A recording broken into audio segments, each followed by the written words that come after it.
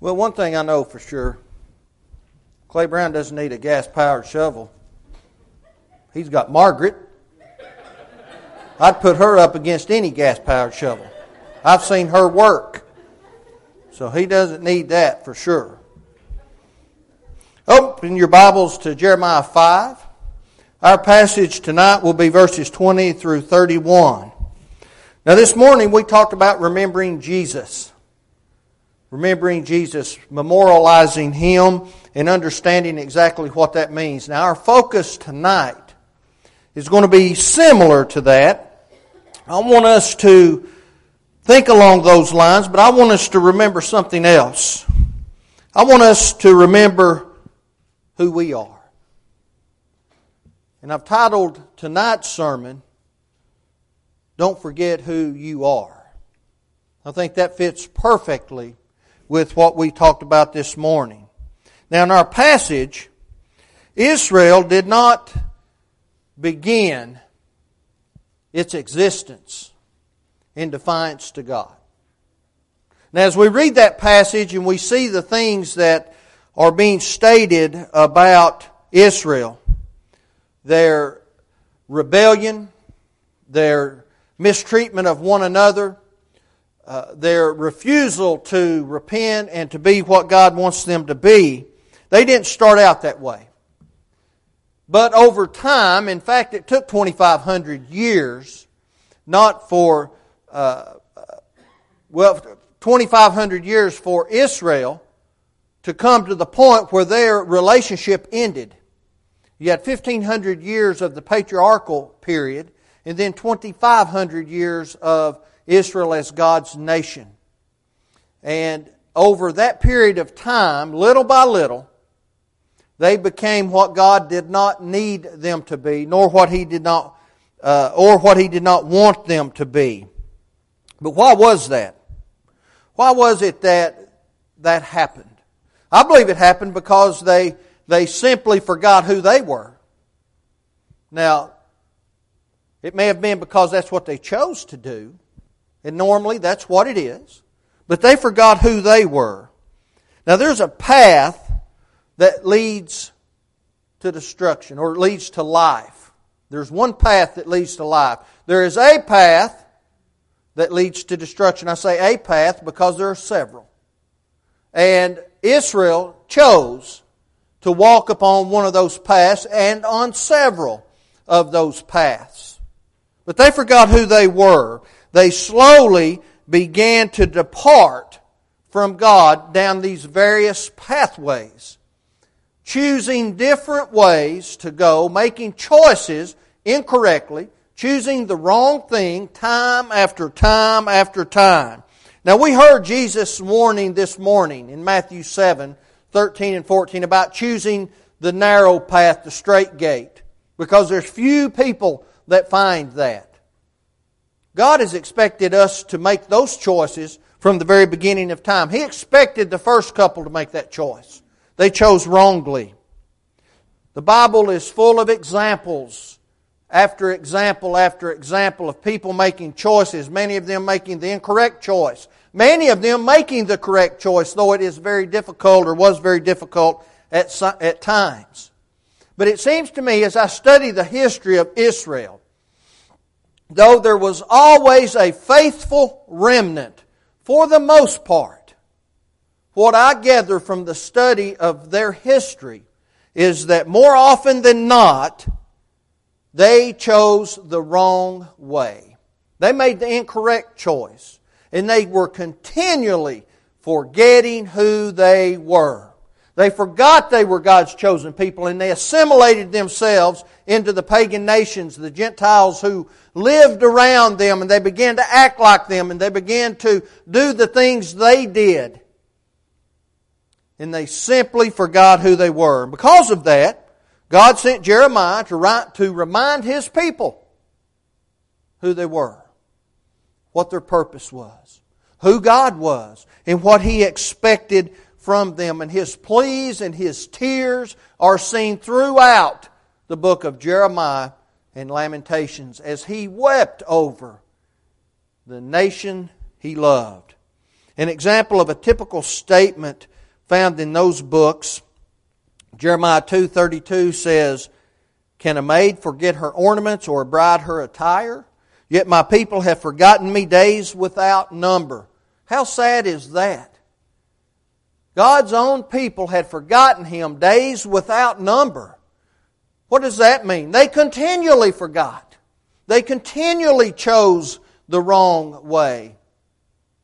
Days without number. Jeremiah 2:13. "For my people have committed two evils." He said, "They've forsaken me, the fountain of living waters." Okay, as if that weren't bad enough. "But they also hewed them out cisterns, broken cisterns, that can hold no water." Not only did they forsake the living water, they dug out a cistern that wouldn't even hold any water to collect what they thought was better water. They made two poor choices. Now the obvious problem is the people made the wrong choice in trying to live outside of the guidance of God. That's never going to be successful. Now, there are a lot of people in this world who credit themselves with wisdom far beyond God's wisdom. That they can live according to what they want to do. They can behave the way they want to behave. Doesn't matter what God wants. They're smarter. They know more. But notice what Jeremiah said. Jeremiah 10:23 in his prayer. He made the statement, "O Lord, I know the way of man is not in himself. It is not in man that walketh to direct his steps." That's what we see. Israel tried to direct their steps. The people in the world today tried to direct their steps. They know better. Look at our government. Look at our government. Look at the governments in Europe. You know, it's a shame when an Islamic government will stand against the sins that God stands against. That doesn't make them right in their beliefs, but they stand against the sins God stands against more than our own government does. That's a shame. That's a shame. They stand against homosexual marriage, homosexuality in general. They stand against murdering unborn children. They stand against all of that. Now they're wrong. They're a hateful people. But they'll stand against things God stands against when our own nation won't do it. That's pitiful, isn't it? That's because our own nation and the nations, other nations around the world are trying to direct their own steps. They feel like they know better. And that's not the case. Human history is full of leaders making poor choices, doing the wrong things. And why in the world would we be surprised when we have a nation full of people choosing the wrong thing when our leaders do that? When our examples do that? That's why we must never forget who we are. And we better understand that in relation to who Christ is. The decisions which led to Israel's departure in forgetting who they are is seen in our passage. But it doesn't just simply apply to Israel of old. That is very applicable to God's spiritual Israel today. In God's message of don't forget who you are, He made a declaration through Jeremiah. That's our first point. The people to whom He spoke. And I want us to notice that. Jeremiah 5, beginning with verse 20. Declare this in the house of Jacob, and publish it in Judah, saying, Hear now this, O foolish people, and without understanding, which have eyes and see not, which have ears and hear not. Who's he talking to? Jeremiah is sending the message. Who is supposed to publish this in the house of Judah? Is it the foolish? The foolish aren't going to do that. He's talking to the faithful, whatever remnant that is. His declaration is to the faithful. Listen, we have to straighten this mess out. That's in essence what he's saying, right? He wanted them to deliver His message of judgment. God was looking for those who were still willing to do that which was right. He wanted someone who had the welfare of the people at heart, those who wanted to defend God's stance on everything, And he wanted them to rebuke the behaviors of those who were not being faithful. That's what he demands. And he demands that from the faithful. But what does it mean to be faithful? We have to understand that, right? What does it mean to be faithful? Does it simply mean that we're not committing a sin? We're not living in an active way that goes against what God wants? I think it goes beyond that. It goes to making the right choice every single time. Now, the right choice may be that I need to do something I'm uncomfortable with doing. But we still have to make the right choice. Paul told Timothy, 2 Timothy 4, beginning with verse 2, he said, preach the word, deliver the gospel message, repeat what God has delivered through the prophets, be instant in season, out of season, reprove, rebuke, exhort with all longsuffering and doctrine. Why? Why did Timothy need to hear that? Why do we need to hear it today? For the time will come when they will not endure sound doctrine, but after their own lust shall they heap to themselves teachers, having itching ears, meaning they want their ears scratched with the message they want to hear. And they shall turn away their ears from the truth, and shall be turned unto fables. So what Paul really mean? Speak the truth always. Always make the correct decision. Stand by. Be attentive. That's what he's talking about. Look at the opportunities that come our way and take advantage of those. Deliver that message always.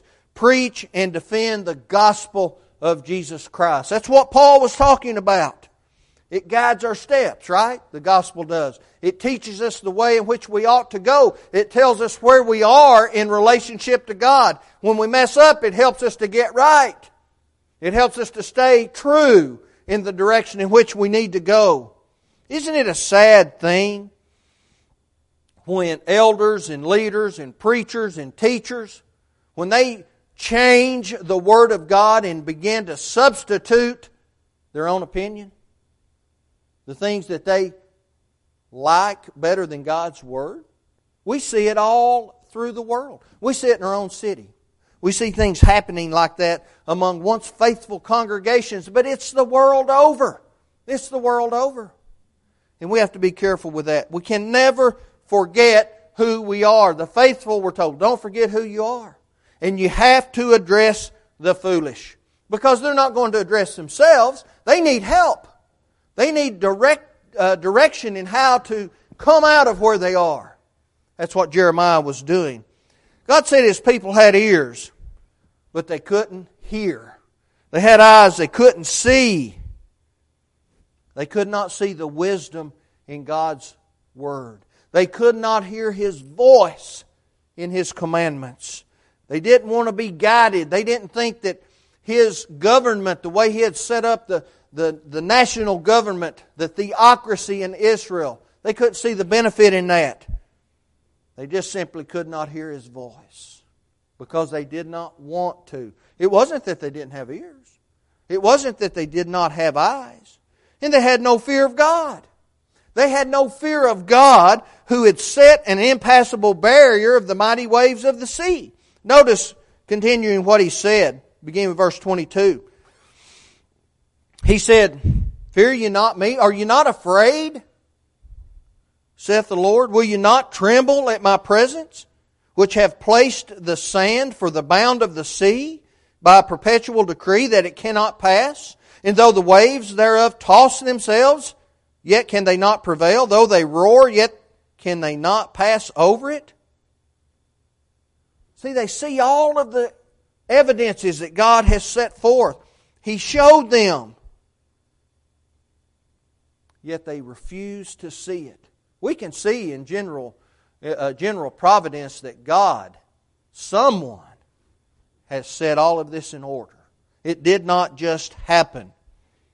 Now, he used the word me here to place emphasis on the fact that they should have had a reverential fear and respect for the God of heaven. But they didn't fear Him. They didn't fear the all-powerful force that created and set in motion and set bounds around the natural world. Why in the world are the stars and the planets not collapsing onto us and destroying everything? Why are things set in motion and they operate to a pattern? Why does that happen? How come the seas aren't coming forth and simply just flowing over everything and destroying everything? Because God said it wasn't going to be that way. He set those natural boundaries. He set things in motion. Jeremiah had previously pointed out that through their foolishness, the people had brought disaster upon themselves. He's reminding them, Jeremiah 4, verse 18 through 22. He showed how their refusal to be corrected or to correct themselves would bring about and had brought about terrible punishments, Jeremiah 5:3. They'd certainly forgotten who they were. They forgot who God was. They didn't desire to be what God needed them to be or wanted them to be. They weren't what He expected at all. And we see that in the declaration. But here's what we are reminded of. Here's what we're told of what brought them to that point. Within that declaration, we see the elimination of God from the hearts and the minds of the people. Continue reading what he says, verse 23. But this people hath a revolting and a rebellious heart. They are revolted and gone. They rebelled, didn't they? They rebelled because of their callous heart. They eliminated God from their lives. They had all of these evidences, and they simply ignored it, and they decided they did not want to remember who they were. When people decide to circumvent God's authority, He has a few statements of His own. God can ask a few questions Himself. Now, Job was a faithful man, but he was just a man, and he made a few mistakes along the way.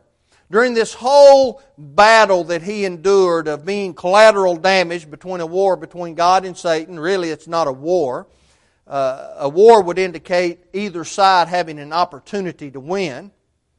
Satan was simply trying to hurt God the best way he could, and that was to hurt His creation. But while all of that was going on, Job was under the misunderstanding that God was punishing him for something, or that God was doing whatever He was doing, and Job didn't fully understand it, but he was saying or felt like God was doing that. And so he kind of questioned God at one point. In Job 38 verse 4, he asked Job, "Where were you when I laid the foundations of the earth? Tell me if you have understanding." He wanted Job to understand, if you believe you have the answers, and you've decided in your mind exactly what's going on here and why it's happening, you tell me, where were you when I laid the foundations of the world? If you've got that understanding and you're so wise, where were you? Well, we ought to ask the world that question, right? Or he may ask this: who shut in the sea with doors when it burst forth and issued from the womb? Job 38:8. You're so smart, you're so wise. Where were you when that happened? Did you have any power over that? Exactly who caused that to happen? See, that's what the world is doing. Jeremiah was making the point.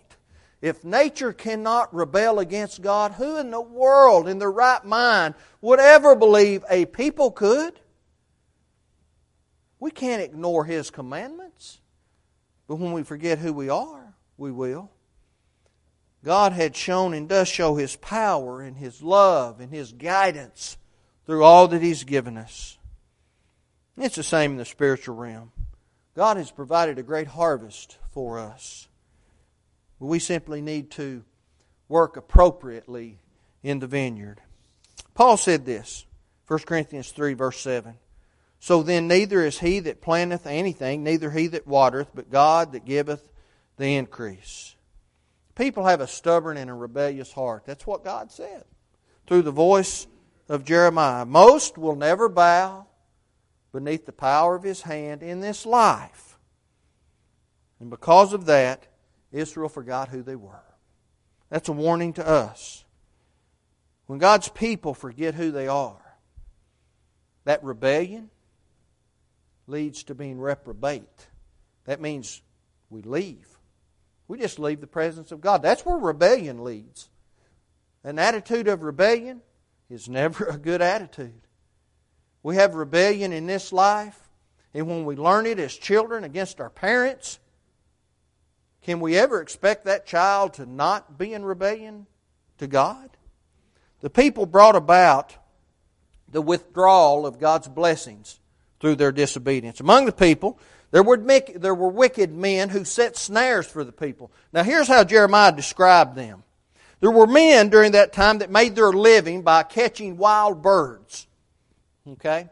In order to catch a wild bird, they would take a cage out and they would put a tame bird or a domesticated bird in the cage or sitting on the cage, and then the other birds, the wild ones, would come to it thinking, well, that looks normal. That's just how it ought to be, right? And he uses that example to say those wicked men set a snare for the people.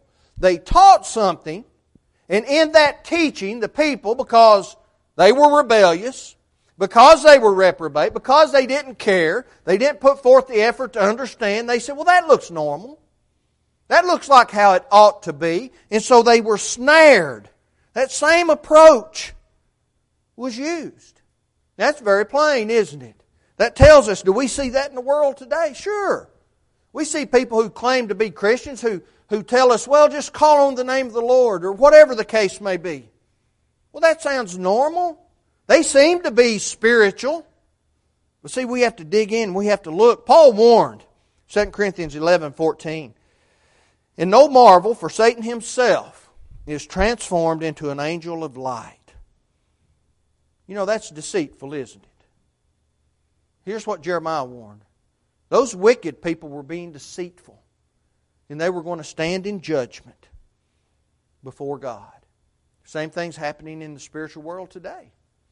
People who draw others away are going to stand in judgment.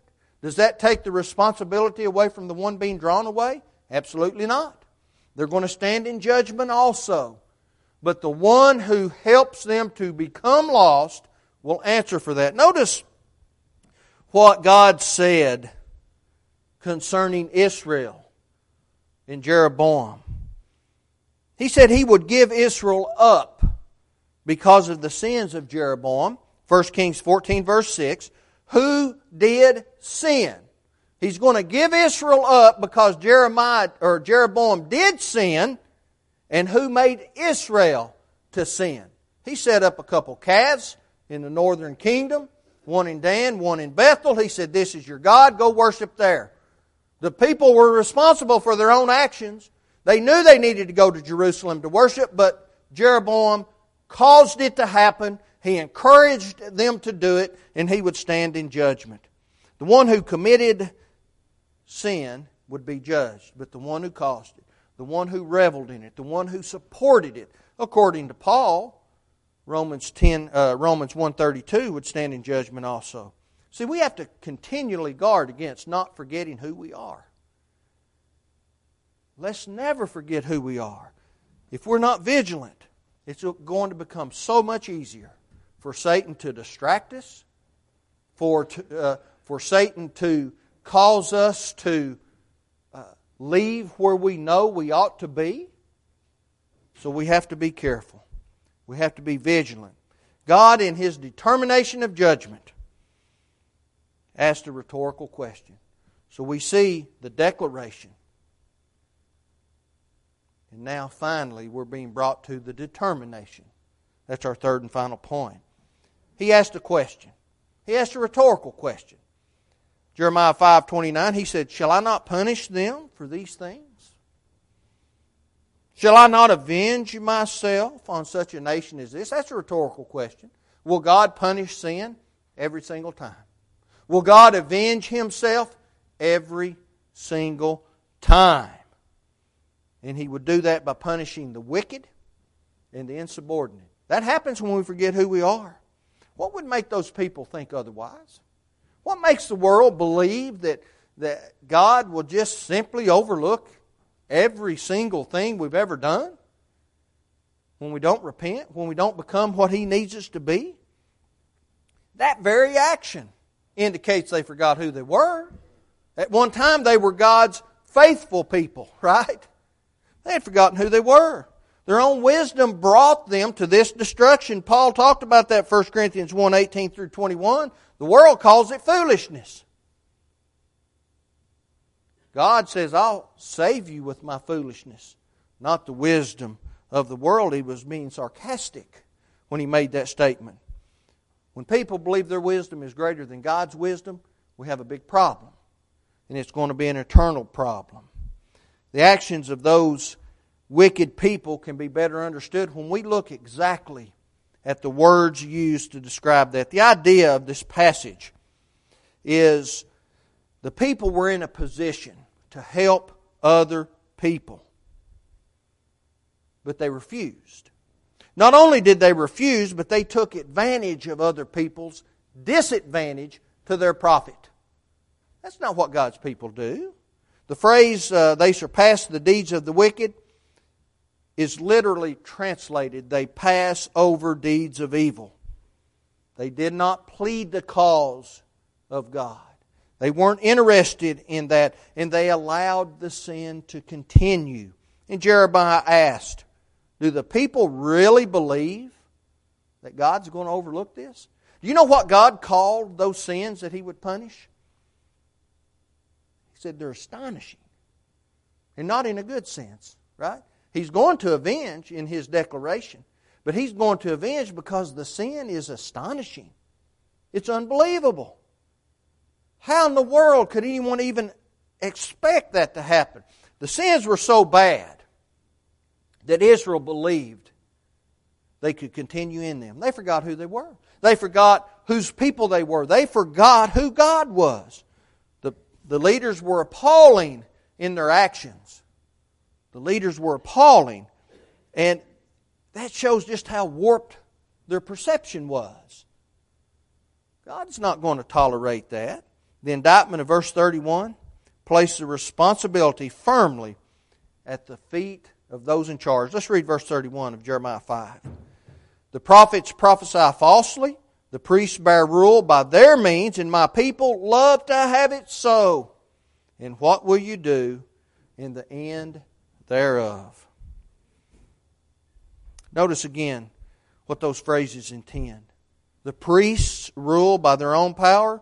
Now, that can have varying translated meanings, but it could mean upon their hand. Perhaps the prophets directed their sin. Maybe the priests would not acknowledge any authority beyond their own.